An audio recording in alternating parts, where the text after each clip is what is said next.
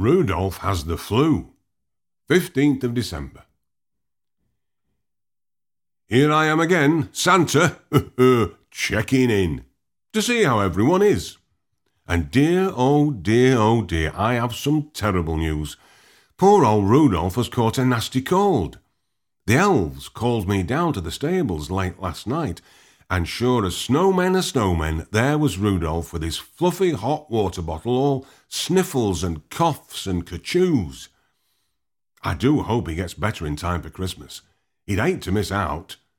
Besides, who else could lead my sleigh? None of the other reindeer have bright red noses. Now, here's the thing. There is a way that you can all help make Rudolph better. Here's what I want you to do. To send Rudolph your get-well wishes and Christmas spirit, just close your eyes tight and wish with all your might. Are you doing it? Oh, smashing. So I'm hoping that Rudolph just might be well enough to lead my sleigh on Christmas Eve after all. Be good. Love, Santa.